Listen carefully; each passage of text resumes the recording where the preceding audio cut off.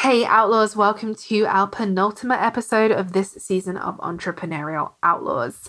I'm really looking forward to introducing you to today's guest, Courtney McCarthy. Courtney is the CEO and founder of Loyobo Fit, a fitness community dedicated to helping people, but especially women, to ditch diet culture, to find joy in movement, and to finally figure out how to love their body. Courtney's own journey with health and weight loss inspired her to become an ACE certified fitness professional. She learned the hard way how broken our views are towards women's bodies and health, how the model that the fitness industry presents to us as the answer keeps us stuck and often feeling worse. It's not just about exercising more and eating less. It was only when she learned to accept her body and learn how to really have fun with movement that she started to heal from chronic IBS as well as low self-esteem. As you can imagine, today's conversation, Courtney and I deep dive into a lot of diet culture conversation. So I want to preface this with a trigger warning. If you are currently going through an eating disorder, if you are experiencing eating disorder, of hearing a conversation in reference to the health and fitness industry and potentially conversations around weight loss are going to be triggering, I want to kind of preface this, maybe skip today's episode. Absolutely okay. Next week's episode is going to be kind of our final round out of the season. So I just want to give that trigger warning now. In the episode, we will be talking about COVID in the fitness industry. This is something that we've talked a lot about over this season. Businesses, how they've been impacted by COVID. And also talking about physical space being closed, because that is something that, especially in the health and fitness industry, and obviously similar industries like retail and leisure and things like that, have been affected over the last few years. So we're going to be talking about that as well. We're also going to be talking about pivoting into the virtual world. Courtney's really interesting story from government policy analyst to wellness professional. She's going to be sharing that with us. And we're also going to talk about the importance of language and community when we talk about loving our body, because this is a really important part of the conversation. This is something that more and more in the last few years, and especially the last 18 months, I've realized that, things that I didn't know maybe a few years ago, which is that, even fat people will be fat phobic. And this is something that's really interesting to start to dive into and uncover. And when it comes to talking about our bodies and what we can, what we hear, and being more aware of the conversations that happen around us, I have talked more and more about my own experience as a fat person in business, especially the last year or so. This is a conversation we've had more and more on the show. And it's a conversation that I continue to have in my personal life. It's a conversation that I continue to have in my emails.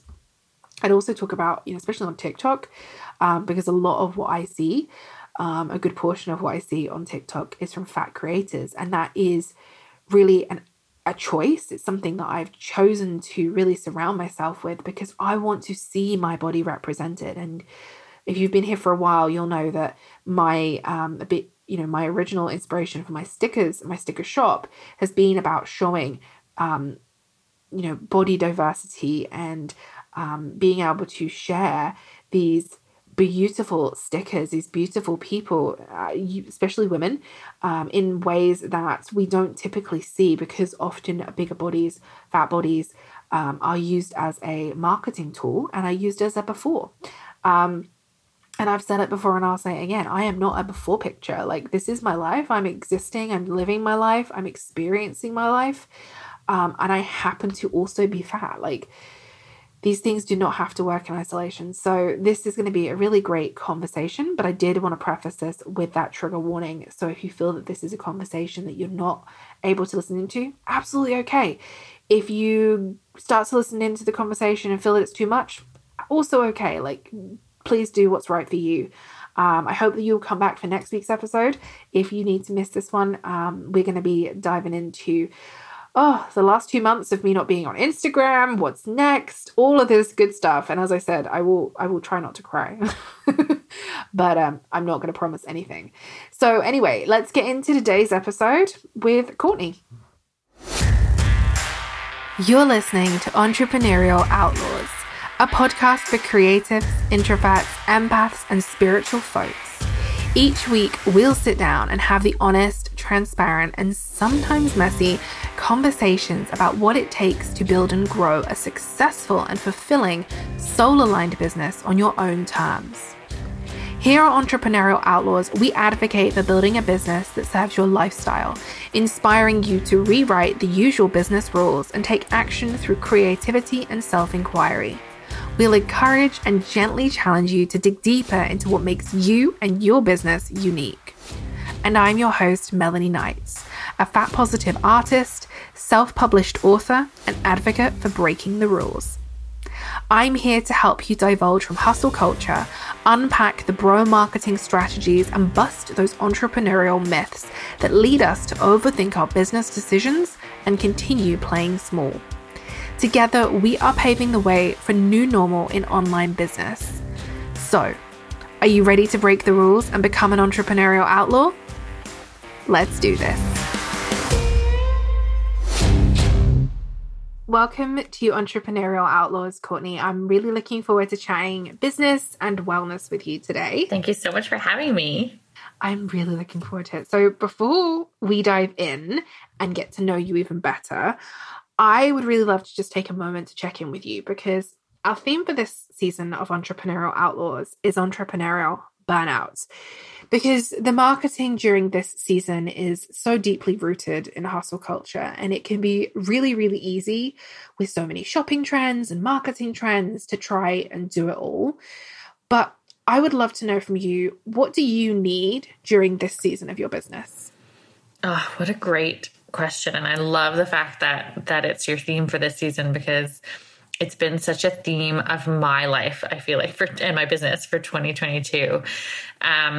So, I'm sure we'll dive into it as we go through the interview. But right now in my season, both my business and my personal life, it's really, I feel like if I had to categorize it, it's like asking questions and really stepping into my own definition of success and what that looks like and what I want the bigger picture to be.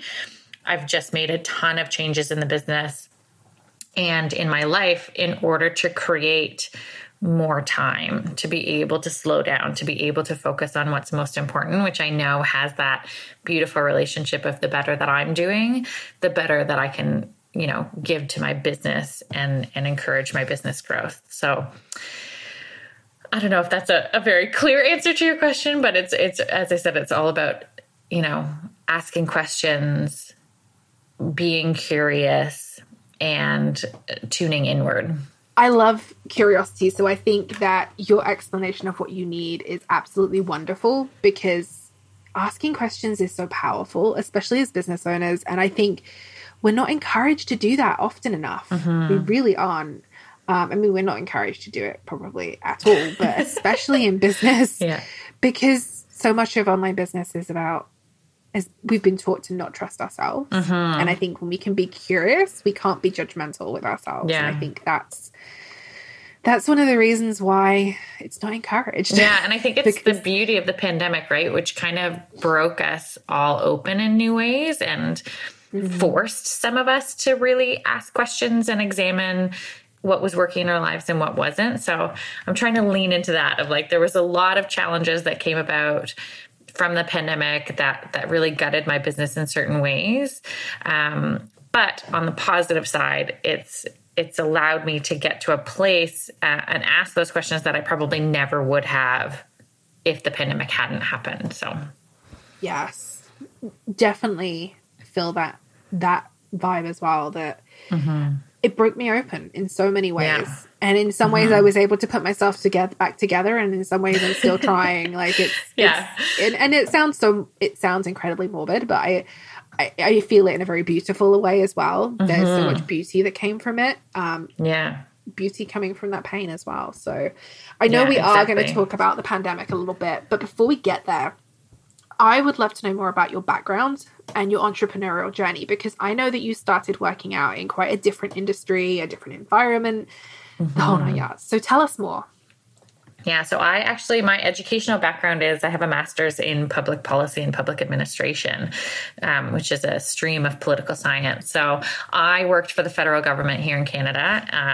I was a regulatory analyst for both Health Canada and the Treasury Board Secretariat. And that was, and still is, a really big passion of mine. I do find politics fascinating in many regards, but like many people who either end up in bureaucracy or big corporate organizations, it really was soul sucking. And I went into government because I had the dream of really impacting change and making a difference in the community and making a difference for my country and wanting to be at kind of the center where all those decisions were made.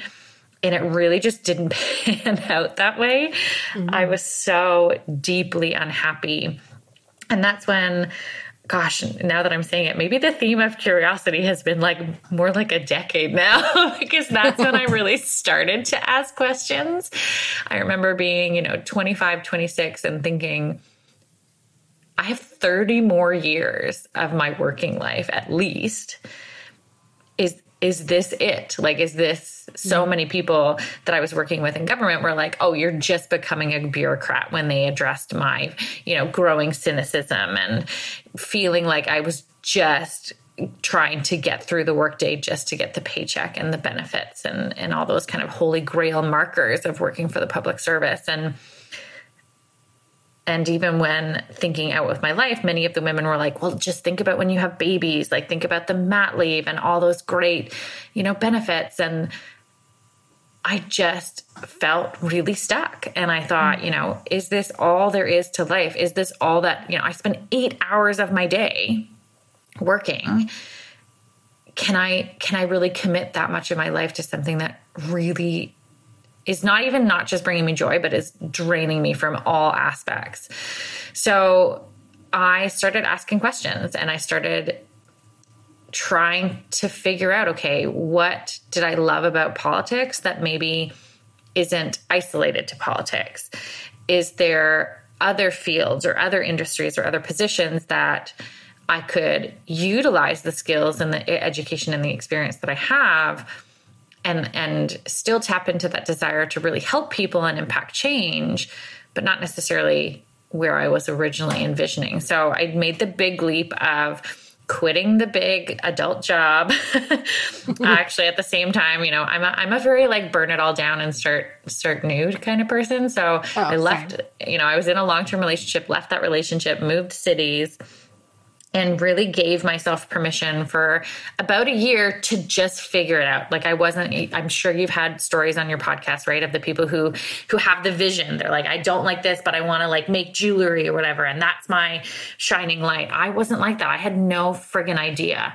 I had no idea what I wanted to do. But I did have some kind of inklings that I wanted to explore more. I had these kind of ideas. So fitness was one of them. I had very recently, right as my life was kind of imploding at the government, I had taken a Zumba class. And as somebody who had struggled with weight and body image and my relationship with food and really being immersed in diet culture, Zumba was the start of a big shift in my life. It was the first time where I had experienced a kind of safe space in a gym, where between the instructor who was teaching the class, it was a women's only gym, all of a sudden I felt this click of like, wow, is this what movement is supposed to be like? I was just having so much fun. I wasn't thinking about, how I looked or if I was burning enough calories. I was connecting with other women there. So it wasn't as much of a solo activity or feeling isolated as often I felt previously. So that was one of the avenues that I really wanted to explore. Like, could I be happy? Is this something, even just part-time, is this something that I wanted to pursue as kind of a paid career option? So in that year, I started teaching and it started snowballing pretty fast.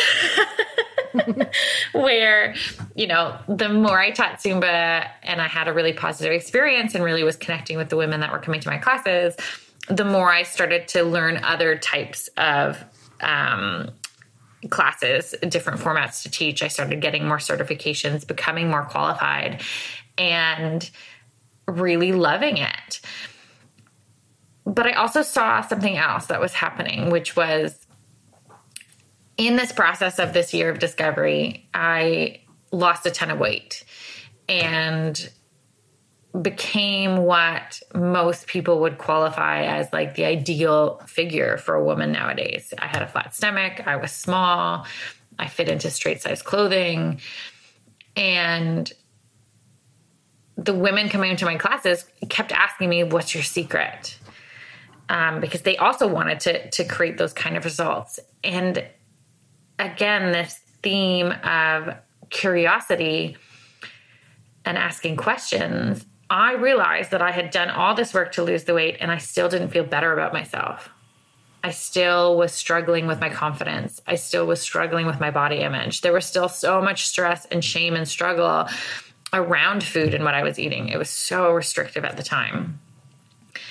And that was mirrored back to me from my clients who were also struggling with their own body image, who were looking for answers, who were feeling safe in my classes, but really unsafe as a whole in the gym, not knowing what to do with their bodies, not knowing what works and what doesn't, and really, again, stuck in that kind of shame cycle. So I, with this theme of asking questions, started saying, like, can this be done differently? Can the world of fitness as it exists, can there be a different way that's based out of those emotions that I felt in that initial Zumba class, that's based out of joy, that's based out of connecting with other women? And that the more I learned about the body positive movement and the anti-diet movement and the mindful eating movement, the more that really resonated with me and allowed me to start healing my relationship with my body in completely new ways.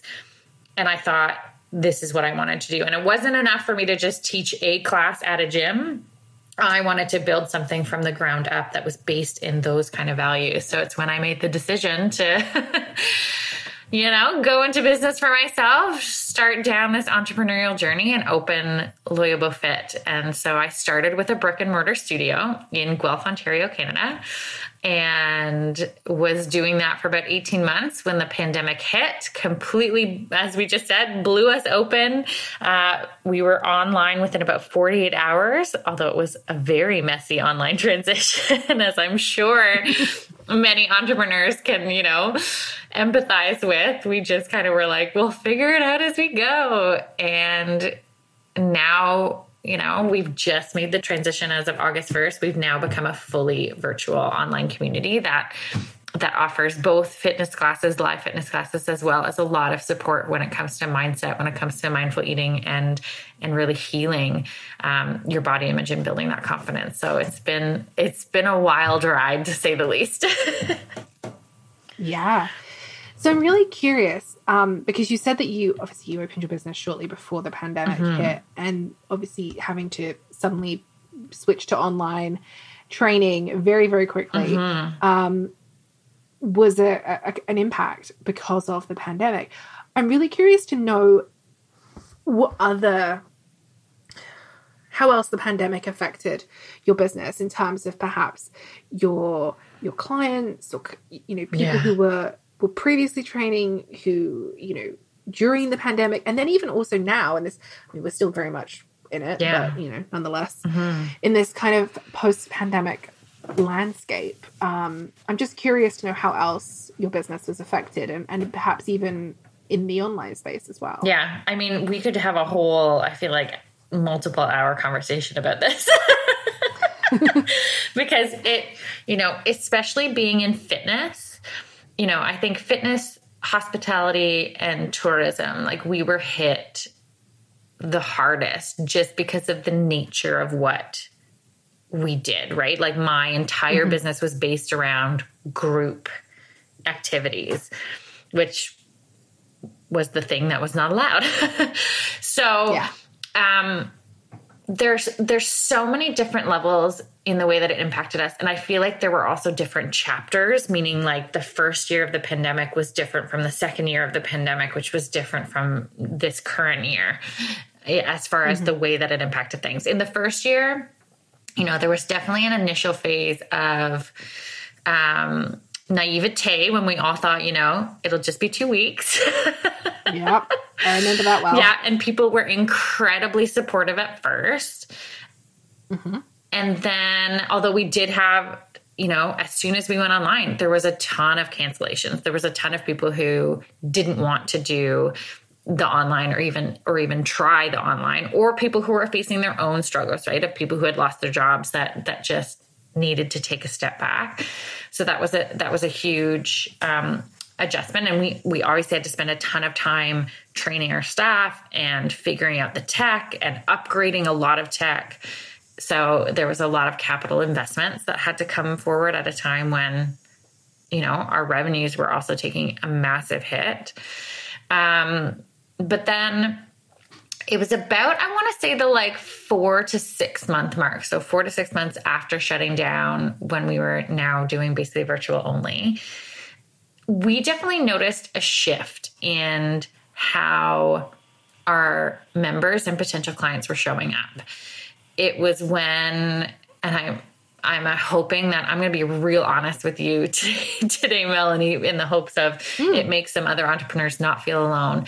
But it really made me and my team feel like we were the lightning rod for people's frustration or people's grief or people's anger about the pandemic, where things that I actually explained it to someone recently, where I was like, in person, the bar was pretty low that we had to pass to be seen as like providing really good customer service or providing a really positive experience.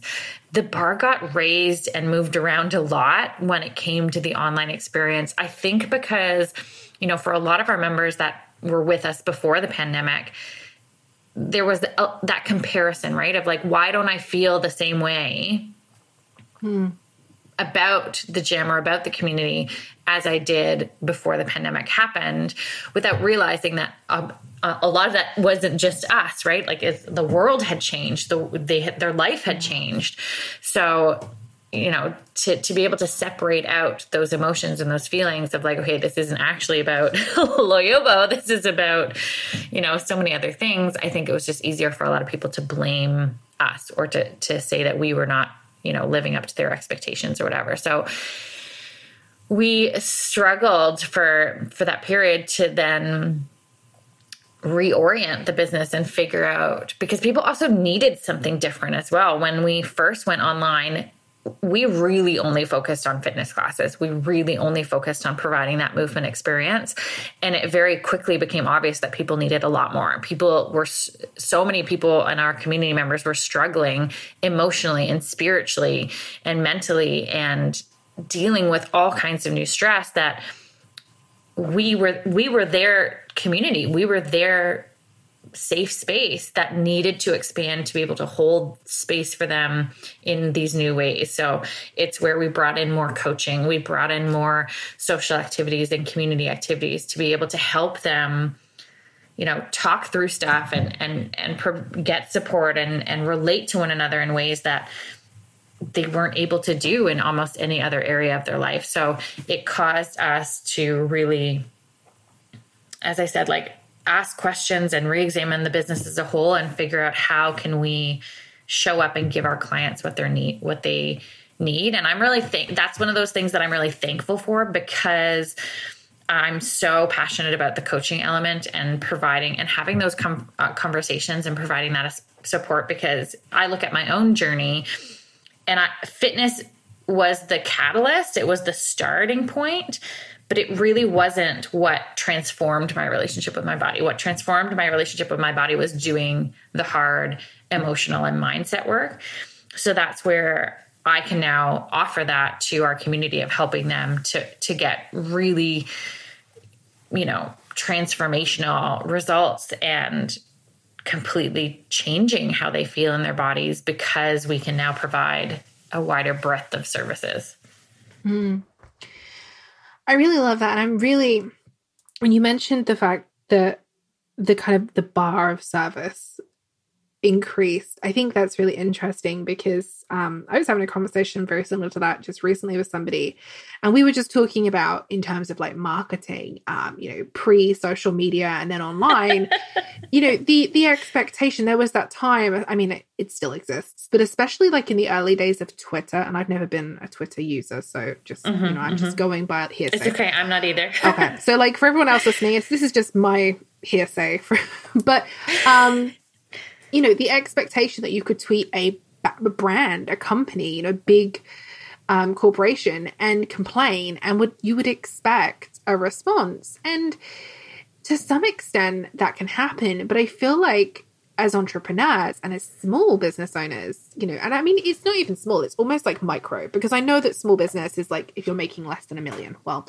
I'm certainly making less than $1 million. Which is a huge range. Yeah, I'm like 0 to $1 million. There's a lot in there. So let's even go to micro. Yeah. So, as very small micro businesses, a lot of us are doing it on our own. A lot of us, are either on our own. We maybe have one other team member, a VA, or maybe we have a small team.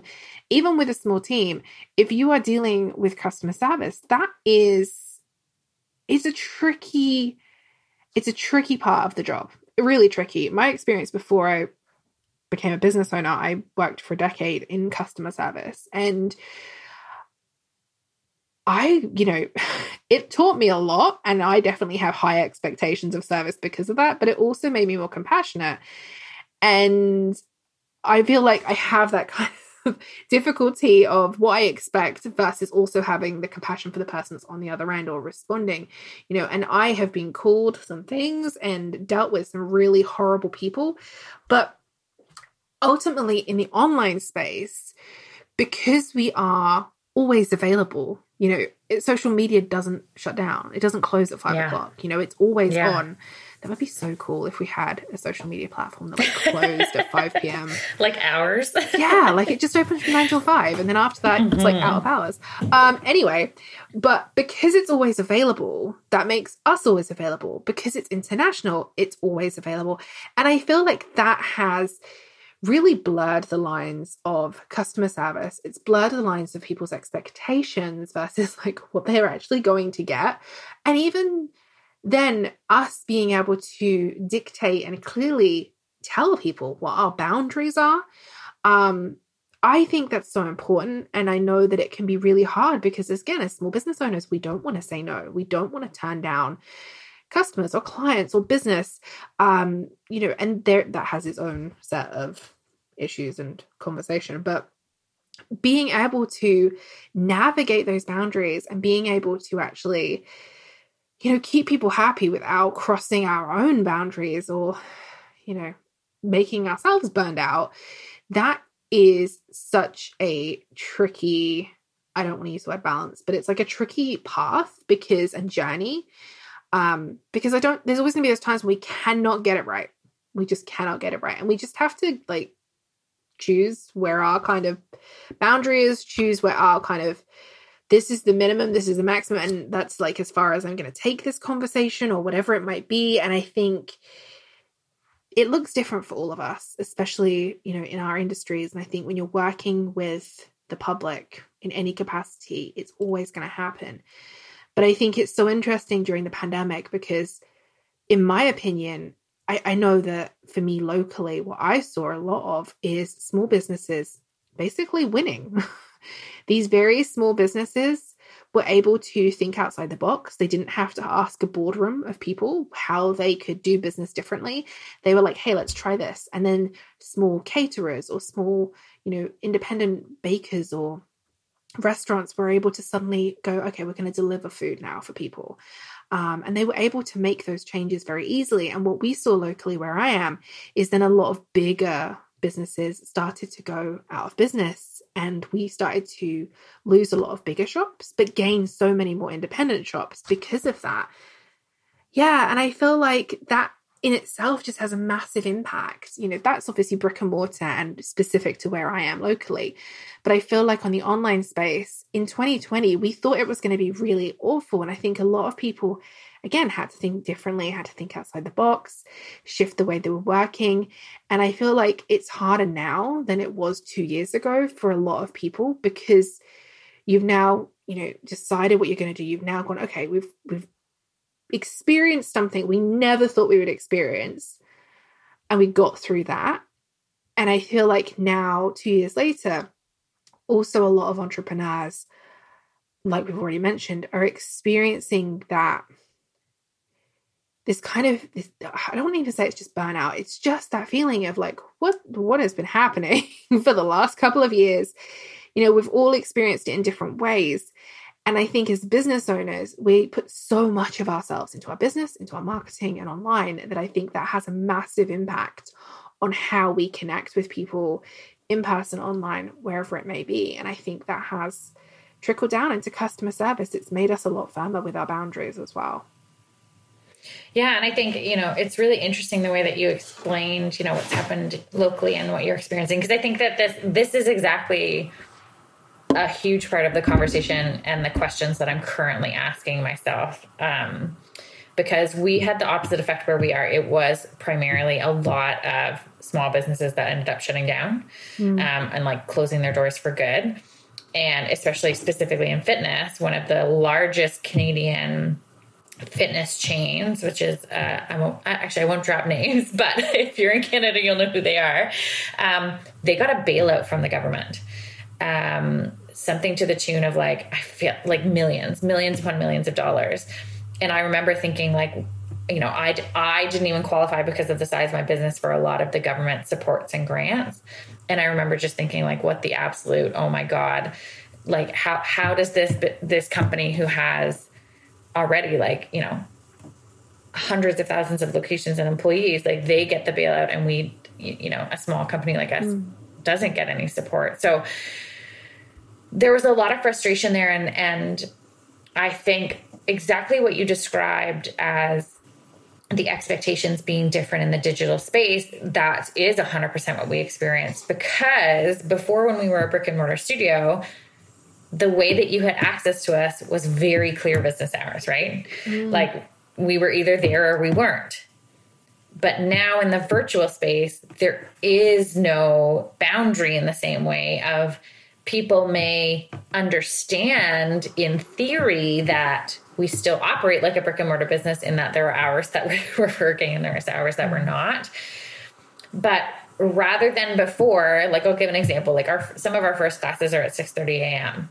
We've gotten emails from people at like 4 a.m. about that 6:30 a.m. class, which pre-pandemic, they knew that there was no way in hell that somebody was going to be there at the studio at 4 a.m. Yeah. to answer the phone or to answer emails. But now in a virtual realm, we'll have people who get frustrated or get angry of the fact that we didn't respond in that kind of 2-hour corridor. And I love the term that you use, the micro business, because I think that's what I would really categorize ourselves as. Pre-pandemic, we were definitely like, I would say like a small business where I had a team of about 11 between instructors and admin staff. And now we're down to, I have one other admin staff and I have 3 other instructors. But I've gotten a lot of compliments on my social media. So social media is something I love. I love Reels. We're just about to start TikTok, which I'm very excited by. But I love it. It's something that I find really fun. So it means that, I'm going to toot my own horn a little bit, I get a lot of compliments on our social media. And I've had some business coaches that I've talked to tell me that if you just were to look at my socials, you would have no idea how small of a business I am, because they appear a lot more polished like a bigger brand would. So I think it also that people, it's as you said, it like social media evens the playing field a lot, like as far as how different companies show up. Like it is easier for a small business to have a really small, polished, professional social media in the same way that a larger company would. And I think that also blurs the expectations of like, I look online and I come across online as maybe a bigger business than I am. So therefore there's that expectation of availability that a bigger business, you know, with like a full customer service department might be able to deliver that I can't. Like answering emails at like 4 a.m. or whatever. So I definitely am trying to work through those boundaries, or even that communication strategy of how do you communicate how small of a business you are and kind of ask for people's patience and understanding or compassion while not having them lose the trust or the credibility in you being able to deliver what you're promising to deliver. And how do you find that kind of happy middle where they give you that leeway or that benefit of the doubt, but also still are, you know, one of your champions. So that's been a big theme of this year, of like communicating boundaries and figuring out what works and what doesn't, especially now as we're actually transitioning away from the brick and mortar space. So those lines are good. And, you know, as we're expanding our reach into different time zones, you know, how do we really clearly establish those expectations of what people can hold us to? Yeah. Yeah, I think it's really difficult. I think you're right. We can definitely, as consumers, put a lot of merit and a lot of assumptions around somebody's business, both ways, dependent on their size of their following. I think, you know, you can look at someone and see they have a smaller following. That usually signifies something to us versus someone who has a bigger following. And I think that's really interesting. I know that in the last couple of years, especially since doing this podcast, when I look at accounts that I'm interested in, I do look at that follower number. And I think depending on their industry and what they're doing, that follower number does impact the assumption I may make about them, but also whether or not I'm going to follow them. Because oftentimes I will now not follow bigger accounts because I feel like the relationship I have had with bigger accounts has not been the kind of relationship that I, you know, want. And I'm talking tens of thousands of followers or more. Because for me, connection is so important. And I feel like if connection's really important, for me personally, I really value having a small online community, small following, small email list. Like, I know that numbers to some extent make a difference, obviously, on how much people see. But at the same time, I'm really, really aware of of my own personality and how I interact with people as a business owner. And it would be impossible for me to do that if my numbers were so much bigger. And I feel like that in itself is a really nice permission slip, but it's also really interesting to see how it can impact us in other ways. You know, people's expectation is that you're so much bigger, which isn't a bad thing, but it's also then navigating those fallout of that as well. Yeah, but I love how you phrased it as that idea of giving yourself a permission slip, because I do think that with entrepreneurship, especially in the online world, there is such a pressure to go after the numbers, right? To get the followers, to get the likes, to get the views, kind of sometimes like at all costs. Mm-hmm. And I think, again, giving ourselves permission to allow ourselves to create our own definitions and possibly like reject some of those standards of like, okay, followers doesn't actually matter to me. Cause I'm very much like you. If I'm given the choice of like having, you know, hundreds of thousands of members in my community that, you know, I don't really know or I'm not able to interact with, versus having a smaller community that I'm able to really establish those deep relationships. Like, I'm always going to go for that latter option. But even I find myself kind of having that internal battle of like, you know, reminding myself what's important and reminding myself of what matters to me, and not letting myself get down on myself because, you know, I don't have tens of thousands of followers, but I do create those strong relationships online. So, you know, I think it's really important to have those conversations and to bring that to light, and also to give ourselves permission of like, there are other ways for you to define success, and it doesn't have to be just by follower count. And I love hearing that there are people like you who actually like are intentional about that and who think about that when you're following, you know, different brands, because, I think again, there's that expectation. There's so many people who actually are the opposite, who like go after the bigger accounts. So thanks for not being one of them. Yeah. And I mean, I get it, speaking of TikTok, I am on TikTok, so, we need to connect on that. I haven't even posted my first video yet, so tell me all the things. Okay. Well, I was going to say, speaking of TikTok, I started out a year ago, at the time we're recording this, on that platform. My husband used it, and I had no desire to be on there whatsoever, but I was taking a break from Instagram and at the time. And so I was like, you know what, let's just go on there and have a play. And it actually ended up being the thing that inspired like this new chapter in my business. It inspired my creativity and to kind of rekindle that relationship with my creativity. And as an adult and as someone who has done a lot of that mindset work that we were talking about earlier and a lot of the emotional work, and I was like, oh, my relationship with art and creativity is so different now. And TikTok is really interesting. We're not going to talk about TikTok, but TikTok is really interesting. And I look at it and think, I say to myself, I don't have a community here yet, which is kind of fun because it's so interesting to see who interacts with my videos on there versus the people who I've already been connecting with for like 6 years on Instagram.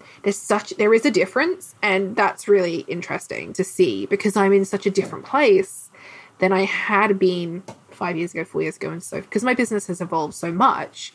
These people are coming into my business as it is now, and that's really interesting as well. So you might find that when you that's what I'm really excited about for this phase of my business is, as you said, is like having that kind of, I don't want to use the word clean slate, but almost that's what I mean, of like people coming in who just know what I'm doing now and then can evaluate me based on this chapter of my business, rather than having that comparison of like, oh, well, she used to be a brick and mortar, or I used to like this, or she doesn't do this anymore. Yeah, I think that makes a difference. I was talking about this to somebody the other day because I don't know if you know this. I don't assume that you do, but I'm taking a break from Instagram at the end of this month at the time of recording this for the rest of the year. And I will be focusing in on TikTok and Pinterest. And I was chatting with a friend the other day and we were talking about it. I said, the thing is, I've been posting every single week pretty much for 6 years on that platform for my business. Wow. And that's fine. But my business has changed a lot in the 6 years. It's changed a lot in the last year. And I think there's so much content on there that is no longer relevant. And I'm not saying people go back and like that content, but I wonder how much of an impact that makes. I don't know. I have no idea how much of an impact. Even with the algorithm, right? Like we have no idea. Like it's so complicated. So I like clean slate is not a bad thing when it comes to social media. Trust me, I sometimes am like, I want to burn my Pinterest account down and start all over again. That urge sometimes to just burn it all down and start fresh. It's strong, man. Yeah, it is. So kind of talking of evolving businesses, as I said, I kind of shifted my business this year and I opened up a fat positive, inclusive and diverse stationery shop. And a part of designing these stickers and being able to sell them started with the journey for me of unlearning what diet culture and society had told me about my body, what it is to, quote, be healthy. And that has been, I think unknowingly, this journey started a lot longer than I realized. And one of the things I remember many years ago, 4 or 5 years ago, is understanding the need of representation in my body type. Yeah. And even at that time, my body was probably different to how it is now, but I still didn't feel represented. I feel even less represented now. And that was one of the things that kind of, I guess, ignited this, is that I was trying to draw portraits. I was actually trying to draw anime portraits that looked more like me. I could not find anything. And I realized how much representation has a fundamental impact on how I feel about my own body, how I feel when I go clothes shopping, how I feel about what types of clothes I would be wanting to wear. Just unlearning the term flattering has been mind-blowing to me, because I'm like, no, I'm gonna try this. And if I don't feel comfortable, that's a whole different story to whether somebody else perceives it to be flattering or not. And this is an ongoing journey. I'm still kind of going through this and may always be. But the ability for me to mentally and physically take up space has kind of happened because of that representation. And I'm curious from you to learn more about the community at Loyobo. I said it right. Fitness. Yeah. And how your own entrepreneurial journey has impacted the way that you coach and do business as well. Oh, man. I feel like there's so many layers to that question as well. When I'm going to go back a little bit. So a really important line in the sand that happened to me, or there's a word that I'm looking for, kind of that a real impactful moment, was early on in my training days. And this was also in the middle of my own kind of more extreme weight loss. I had a woman who was attending one of my boot camps, because that's what I used to call them, who was in a larger body, and she ghosted me. After coming for maybe like 3 or 4 classes, she just stopped coming. And I reached out a few times and never heard from her. And she finally sent me back a message like weeks later.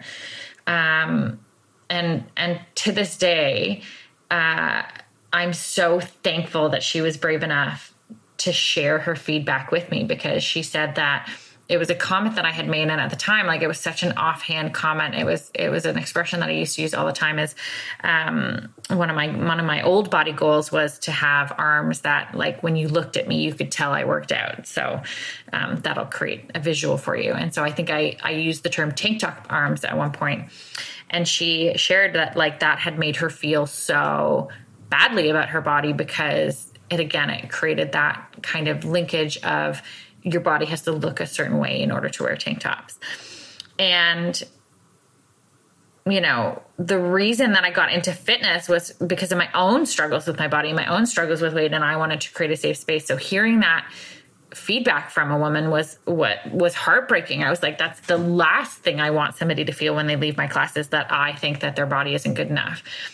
So that really led me to asking questions about, okay, what's my responsibility? Where's my implicit bias? How has fat phobia and diet culture impacted how I see different bodies? And challenging exactly what you said and exploring the research behind that link between health equals weight loss, or health equals a small body, and the way that fat phobia even impacts research, especially from, like, not just the medical side, but the fitness and diet industries. So that's where, like, my learning and growth has continued over the last couple of years of really diving into and following and connecting with a lot of other anti-diet professionals and a lot of fat activists, and again, learning about my own biases. And a huge part of what we do and how I show up and coach is really holding space for uncomfortable conversations. Mm-hmm. I think that's a great way of putting it, is like, I want people to get uncomfortable. And what I mean by uncomfortable is exactly what you just said, of like this term flattering, of like, well, let's actually break that down. What does flattering mean? And if you keep kind of exploring what that means, it really means looking as thin as possible. Like that's most of the time when we talk about clothes or flattering, it's clothes that help you look smaller. Yeah. And when we start to challenge and break down those ideas and those concepts, then we can start to really do the work of, as you said, like changing how we relate to our bodies, changing how we make decisions, changing how we see the world around us. So that's really my goal with coaching. And, you know, I'd love to get to the point where we were, as I mentioned, so I'm a much smaller team now than I was.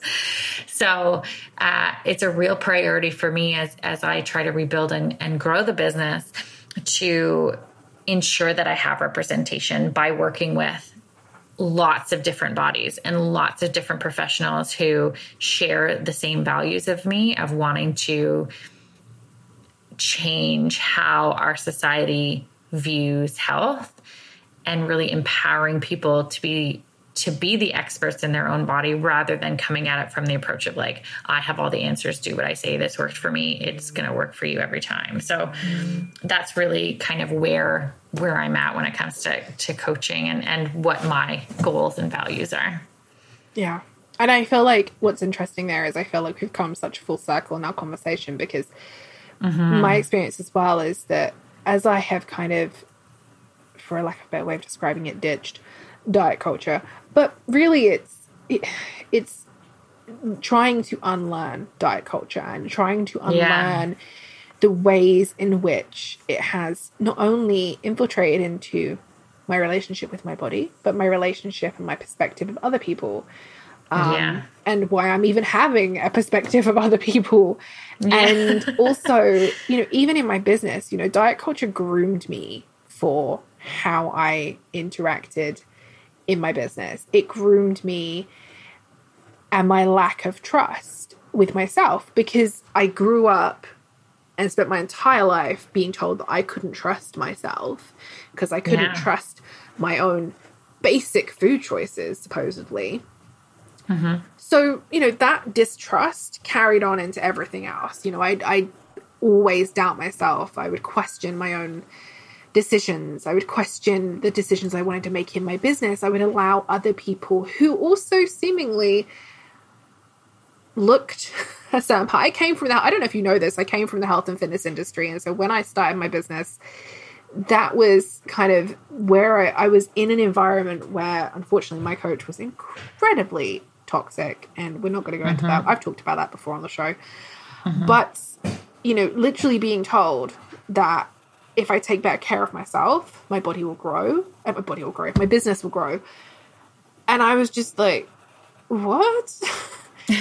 And it was like the impact that had on me. And so there was so much to unpack and unlearn. And I feel as though that trust is such a powerful part in business and in wellness, in health, in our entire lives. And as women, especially those of us who identify as women, being able to trust ourselves and learning what that looks like and means for us, game changer. Yeah. Well, and especially too, I think it's, as you said, for since I identify as a woman and I have, I've always had this strong desire to change the world.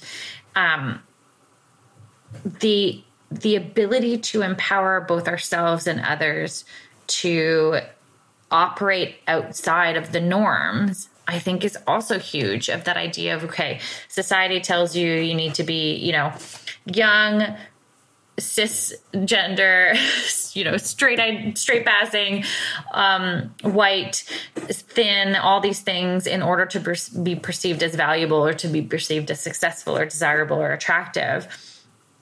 And the more of us that can step outside of that, and not just step outside of that, but step outside of that and find joy, and step outside of that and find pleasure, and step outside of that and change how we parent our children and heal generational trauma and have conversations with others. I think all of those is how, of course, systemic change is absolutely required.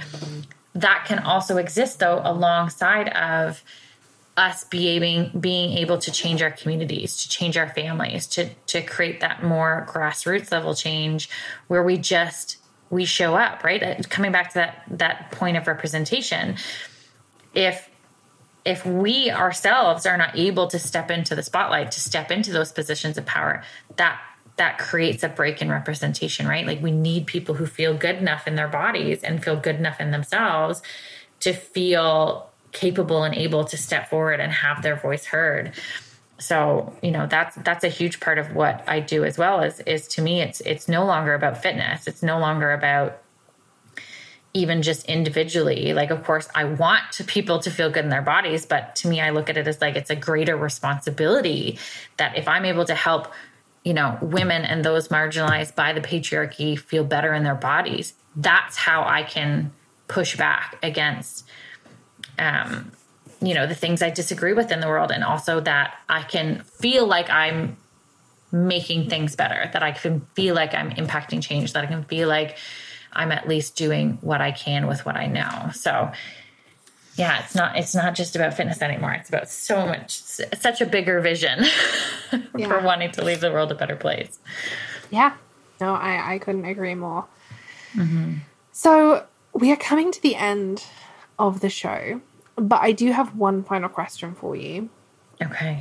And it's always like my most favorite question to ask. What does it mean to you to be an entrepreneurial outlaw in your business right now?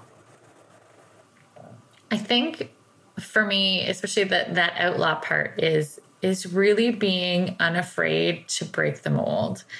And that is both in my personal life. So we didn't get into this too much, but my husband and I have just moved to the forest to do an off the grid lifestyle change, which many people have had many thoughts about, and many people had many thoughts about me closing the brick and mortar and moving online. And for me, being an outlaw is, as you said, coming back to that state of trust of like, what does my voice say? What do I believe is the best next step forward? And trusting in the vision of what I can achieve without, I'm a recovering people pleaser. So I'm trying to drop that of like not letting external voices, influence my decisions, of really looking inward instead of outward. So that's where I'm trying to be an outlaw right now. I love it. Thank you. Thank you for sharing that with us. So I wish I had time to ask you questions about moving off the grid. I'll come back anytime you like, my dear. I will do that off air. But yeah, okay. So thank you so much for giving us your time today, Courtney. Where can everybody find you online? So we are, as I said, we're big on Instagram right now. It's Loyobofit. That's LOYOBOFIT. You can also find us on TikTok. Maybe even by the time that this gets released, I'll have my first video up. But I'd also love to gift your viewers and listeners, if you're also at the point where you're like, okay, I love the way that this sounds, even what both of us are talking about of really embracing the body that I have and stop trying to change it based on these societal viewpoints of what health looks like. I have a free guide. If you go to loyobofit.com/loveyoursIze, it's all about taking that step of learning how to embrace the body that you have now and feel good in the body that you have now, rather than planning to love the body that you have later. So you can get that free download from there if you're ready to start your journey. And of course, just reach out if you have any questions, and I'd love to meet you. Hey, thank you so much. And everybody, you can find a full transcript along with all of the links from today's episode over on the show notes at melanieknights.com/podcast. Thank you so much, Courtney. Thank you, Melanie.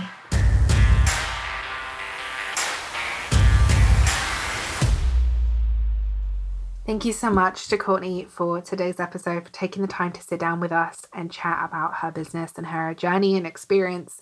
I really, really appreciate it. So we have come to the end of today's episode, and as I have said more than once, next week is our final episode of the season. It is also going to be the final episode for a extended period of time. I don't know how long this break will be. I know that there will be so much clarity and so much important inner work happening for me that if and when I do come back to podcasting, we will be able to dive into some incredible topics. So I hope that you will stick around and join me for next week's episode. We are going to be looking at the last couple of months of me not being on Instagram. This is something that I've touched on a couple of times with my email list. We've chatted over there about this, and I've talked about it in a blog and on TikTok. But yeah, it's been a really interesting couple of months not being on Instagram. It feels like it's been a lot longer than that. But I'm going to be sharing with you the things I've noticed, things I noticed really early on. I'm going to be sharing with you my feelings towards the platform now. I'll be talking about whether or not I'm going to go back and what that's going to look like. And I will also be sharing with you, of course, what's next. What do I have planned for my business and the outlaw movements. And I'll also be sharing with you more about Patreon and what's to come there as well. Because, of course, as I've said a number of times, we will still be hanging out over on Patreon. So if you are looking to continue these conversations, you want to continue deepening your entrepreneurial outlaw business, you want to continue stretching those outlaw wings, head over to patreon.com/theOC, where you can learn more about how to join us over on Patreon. You will learn more about what you get as a patron. And it's a really incredible community that continues to grow and thrive. And I love being able to create content for them over there. So next week is going to be probably a longer episode. I will just pre-warn you of that one. I'm sure I'm going to have a lot to say, but I want to make sure that I cover everything and that we can stay connected beyond November, beyond this month. So that's it for today's episode. Thank you so much again for listening in, and until next time, Outlaws.